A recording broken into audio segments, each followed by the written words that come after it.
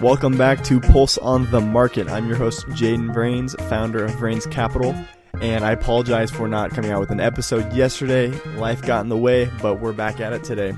And let's get right into it. We got a lot of good news stories and stock updates along with crypto, so stay tuned to hear all about it. The Dow is down 0.35% today. The Nasdaq is up 0.23%. The S&P is up 0.05%, and the small caps are up 1.09%. And we have the 10-year yield, or the Treasury yield, up 0.14%. So today's been an interesting day. Not too much is going on in regards to just individual stocks, but the Dow and the S&P, we see that there's another inefficiency in this correlation between them. And that is due to the Dow being less heavily, the makeup is less technology, whereas the S&P and the NASDAQ have more technology percentage-wise.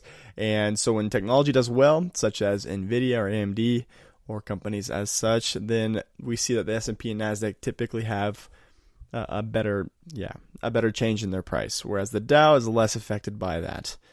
All right, so some news reports. Berkshire Hathaway, this was yesterday. So Warren Buffett honored the late Charlie Munger, who recently passed away, in Berkshire Hathaway's annual letter. And they also reported a record $167 billion in cash. That's what they have currently, which from my standpoint as an investor, I see that as a bad thing for the market, especially because if Warren Buffett has that much cash on hand, that means he's not deploying his capital somewhere in the market. He's holding on to it in case of a recession, or in case of being able to buy it back, or just buy assets later down the road for a lot cheaper. And so he actually said that he doesn't see any companies that will have eye-popping performance that fit the criteria for Berkshire Hathaway. And so he's very cautious. And this is the Oracle of Omaha is his nickname. And so if he's concerned, I will definitely take that into consideration and analyze the markets and be a little more cautious. So we'll have to see. We have news on Reddit. So Reddit, so they're going to be public pretty soon here, and they plan to offer 75,000 of its most active users the chance to buy shares at the initial price. So this is typically a privilege for major investors, but they want to enhance community loyalty. So they're giving their best 75,000 users the chance to buy those shares at the initial price. I think that's cool. They're benefiting the users, and they just want to create that community that will stick with the platform and help better Reddit. So a little news on Lunar. So they're the ones that they're intuitive machines, LUNR. And their stock plummeted over 30% after its moon landing. I believe it went down to under 35%. That's because the rocket tipped over, or whatever. I don't exactly remember what it was, but let's take a. So their moon lander. So it continues to send back data even though it tipped over, but the solar panels will soon not be exposed to the sun, so it'll soon not be able to function. And the company stock dropped over 35% on Monday. So just due to this tip, which is not a good look for intuitive machines and the technology. And one small error like that can cause a huge sellout in their stock, and that's exactly what we saw happening. Samsung is creating a cool health ring. So it's similar to the Oura rings. I don't know if you guys have heard of that, but they're developing the Galaxy Ring. So it's a lightweight wearable that focuses on ambient sensing for comprehensive health insights, and expected to come out later this year.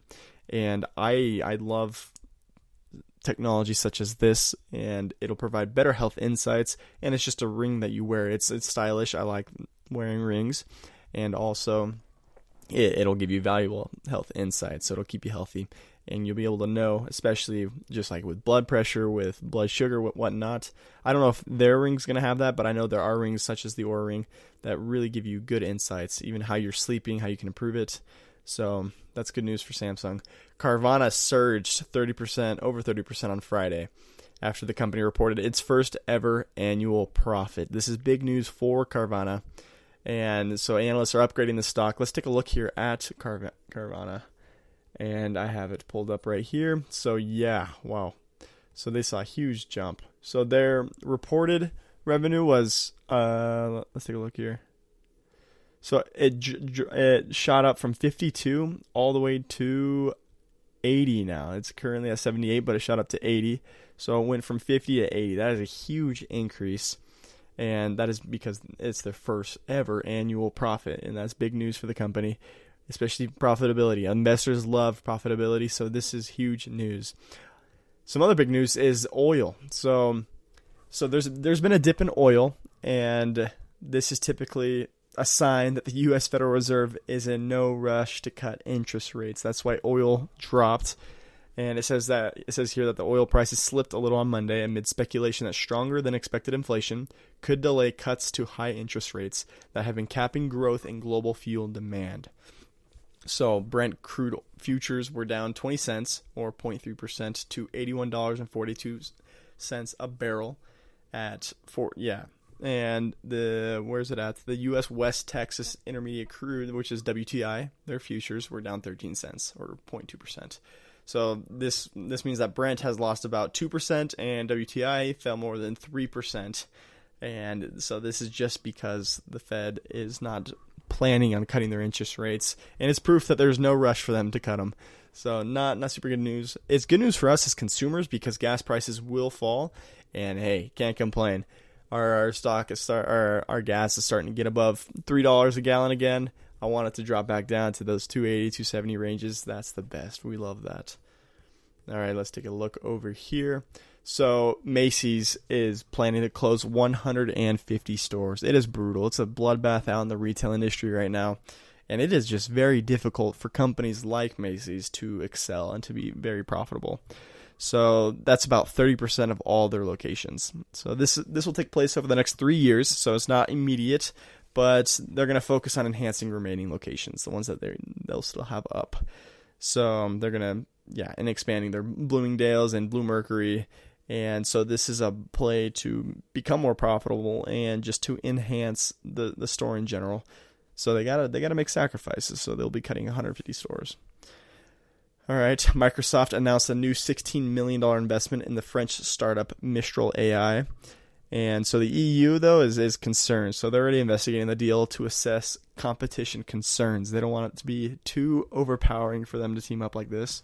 So the EU is investigating this deal. All right, let's see here. So the FTC, the Federal Trade Commission, is suing to block Kroger's and Albertsons' $24.6 billion merger. They were trying to merge. That would have been huge for, just in the grocery store sector industry. So they're arguing it would hike prices and harm competition. So, I mean, this deal would increase the prices. They'd be able, because they'll dominate the competition more, so they have more control over the prices. And so this merger, creating a 13% market share against Walmart's 22%, faces tough scrutiny amid rising food prices. So this is not a fan favorite because we don't want higher prices for groceries. We already pay enough for our food. We don't need to pay more, please. All right. So Zoom had a solid earnings report. Poor Zoom, though. I was looking at their charts, and they were hitting highs. Let me pull it up. So back in like peak pandemic, they were hitting highs of like 400 to 600, I believe. Let's take a look here. It was at 590. So, and now it's a stock that's at a mere $65 a share. They're up 4% today because they had a decent earnings report. So they reported 1.42, and the estimate was 1.146. So that's a surprise of 24%, and the revenue was 1.14 billion, and their estimate was 1.12. So that's around 1.5% surprise. So that's 17 million. And so performed, better than expected, and we saw it in their stock price, so it's up 4%. It's just one of the stocks of yesteryear, man. I mean, they peaked, and they were there at the right time for COVID, but there just hasn't been as much of a need for it, especially with the pandemic already being lifted. All right, let's take a look at crypto. So I don't know if you've heard the news, but crypto, or Bitcoin in general, spiked over 11% yesterday, or just today, to 57,000. So we saw a huge rise very quickly, and demand is increasing for the spot ETFs for Bitcoin. I saw they had billions and billions of dollars in those spot ETFs, and I believe Bitcoin hit a peak of 57,500. So these are numbers we haven't seen since 2021, 2022. So this is good to see Bitcoin back to where it was before. And this affects stocks such as Coinbase. Coinbase hit over $200 per share, and I'm kicking myself. I sold it at 125 and still made a little money on it, but man, I could have made a lot more. Theoretical losses hurt. So I should have held on, especially because I was bullish on Bitcoin. I don't know why I didn't hold on to Coinbase, because I knew that it would affect Coinbase directly. It also affects companies like Riot and Marathon, and they're not doing super well right now, surprisingly, but they were doing well. I believe it was yesterday. Yes. So they've still been doing well. Just in February 24th, it was worth $10 a share, Riot, and now it hit highs of 18. So, this isn't the best we've seen from these stocks, but they're performing very well. All right. Super Microcomputers is down 2.6%. Nvidia is down 0.2% at 788. There is strong speculation that Nvidia might pop, that competition is going to swarm them, and they're going to be overvalued and see a pop in their stock price. I don't know if that's true, because they're going to continue to innovate. They're going to continue to increase their supply, and I don't see it going away anytime soon. I wouldn't be surprised if it shot up, if the market continues to hold out and not tank in general. Then I think that it has a lot of potential to stay where it's at or even increase higher. All right, so now we see that the S&P is almost flat. And same with the NASDAQ, only up 0.16%. Pretty flat day in general. All right, so news on Japan. So their core inflation, consumer inflation, rose to 2% in January. So that exceeds forecasts. But this suggests a potential end to negative interest rates by April. So I don't know if you guys knew this, but you can have negative interest rates. Why would anyone do a negative interest rate? Let me tell you. So, my bad. So, when an interest rate is below zero, financial institutions may be charged for keeping excess reserves with the central bank. And basically, what these negative interest rates are doing is they're encouraging borrowing and spending rather than saving. Because you can't really save, because if you do, you're losing money if you're trying to save. So, and borrowing and spending is encouraged, and this aims to combat just deflationary pressures, boost investments, and support overall economic growth.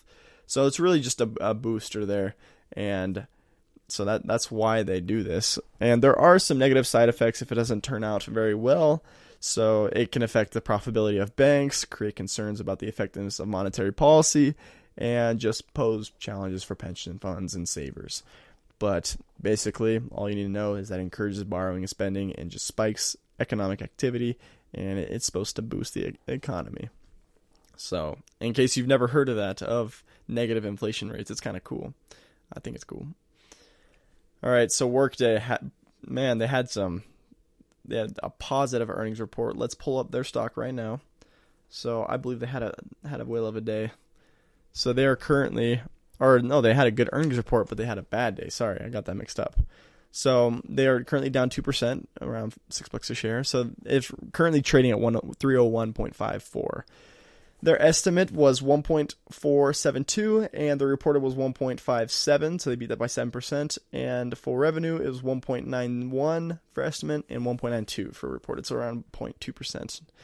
And so, they did as well as projected. But what I like a lot is their year over year for revenue and earnings per share. So the revenue of $1.92 billion, which beat it by only $2 million, but they're up 16.7% year over year. And the EPS of 1.57 is up almost 60% year over year, and they beat that by 10 cents a share. So that is impressive. 60% year over year for their EPS, those are good numbers. That's double-digit growth right there, and I like to see that from an investing standpoint. Lowe's, the revenue is down 17% year over year, but their EPS is up 12%. Bank of Montreal up 17% year over year, but their EPS is down 21.67% year over year. They're not being as profitable. AutoZone is up 4.5% year over year, and on their revenue and their EPS, which was 28.89, that's a huge EPS. Oh my goodness, is 17.25% year over year. So let's check out the stock of AutoZone. Their stock is AZO. That's their ticker. And wow, yeah, it's trading at 2,900. So they haven't split in a very long time, I believe. I don't remember the last time AutoZone split. Yeah, I'm trying to figure that out. Yeah, that's probably why their earnings per share is so high, because they haven't done splits like this, and their stock price is 2,900. So obviously it's skewed. That's why you can't just look at EPS, because you got to compare it to something. It's compared to what? So, but they're up 5.75%, $160 a share due to this earnings report that was very positive for them. All right, I don't know if there's anything else. So Salesforce will be reporting Agilent Technologies, Snowflake, and which I believe is a member of the Dow. Correct me if I'm wrong. There's Autodesk, Dell Technologies, so it's not bad. We still have some companies that are reporting pretty soon here, but not too excited for anything. Salesforce, they're projected to do 10% higher year over year in revenue and 34.52% year over year in earnings per share. So that'd be 9.23 billion and 2.26 earnings per share. So that's not bad. I'm excited to see. I like the CEO of Salesforce. I forget his name, but he's got a high energy, big vision for the company. So I'm a fan of the management for Salesforce. Snowflake is projected to do 28.8% year over year and 28.57% year over year for the revenue and EPS. So that's good growth coming from Snowflake. And yeah, other than that, I think we are good. There's a couple IPOs coming up for Metro's Development, Amphitrite Digital, and Nayax, which I explained in a past episode. So stay tuned for info on those guys. And I believe that'll be it for today. And once again, marketpulse.io is the IG. Reach out to me with any question or concern, or if you want a detailed analysis of a stock, I can do it for you. Let me do the work so you don't have to, please. And yes, so that'll be it for today. Love you guys. Thank you for listening to the podcast and for making it this far. And make sure to leave a good review for me so it can go out to more people. And once again, here's my little disclaimer. This podcast is for informational purposes only.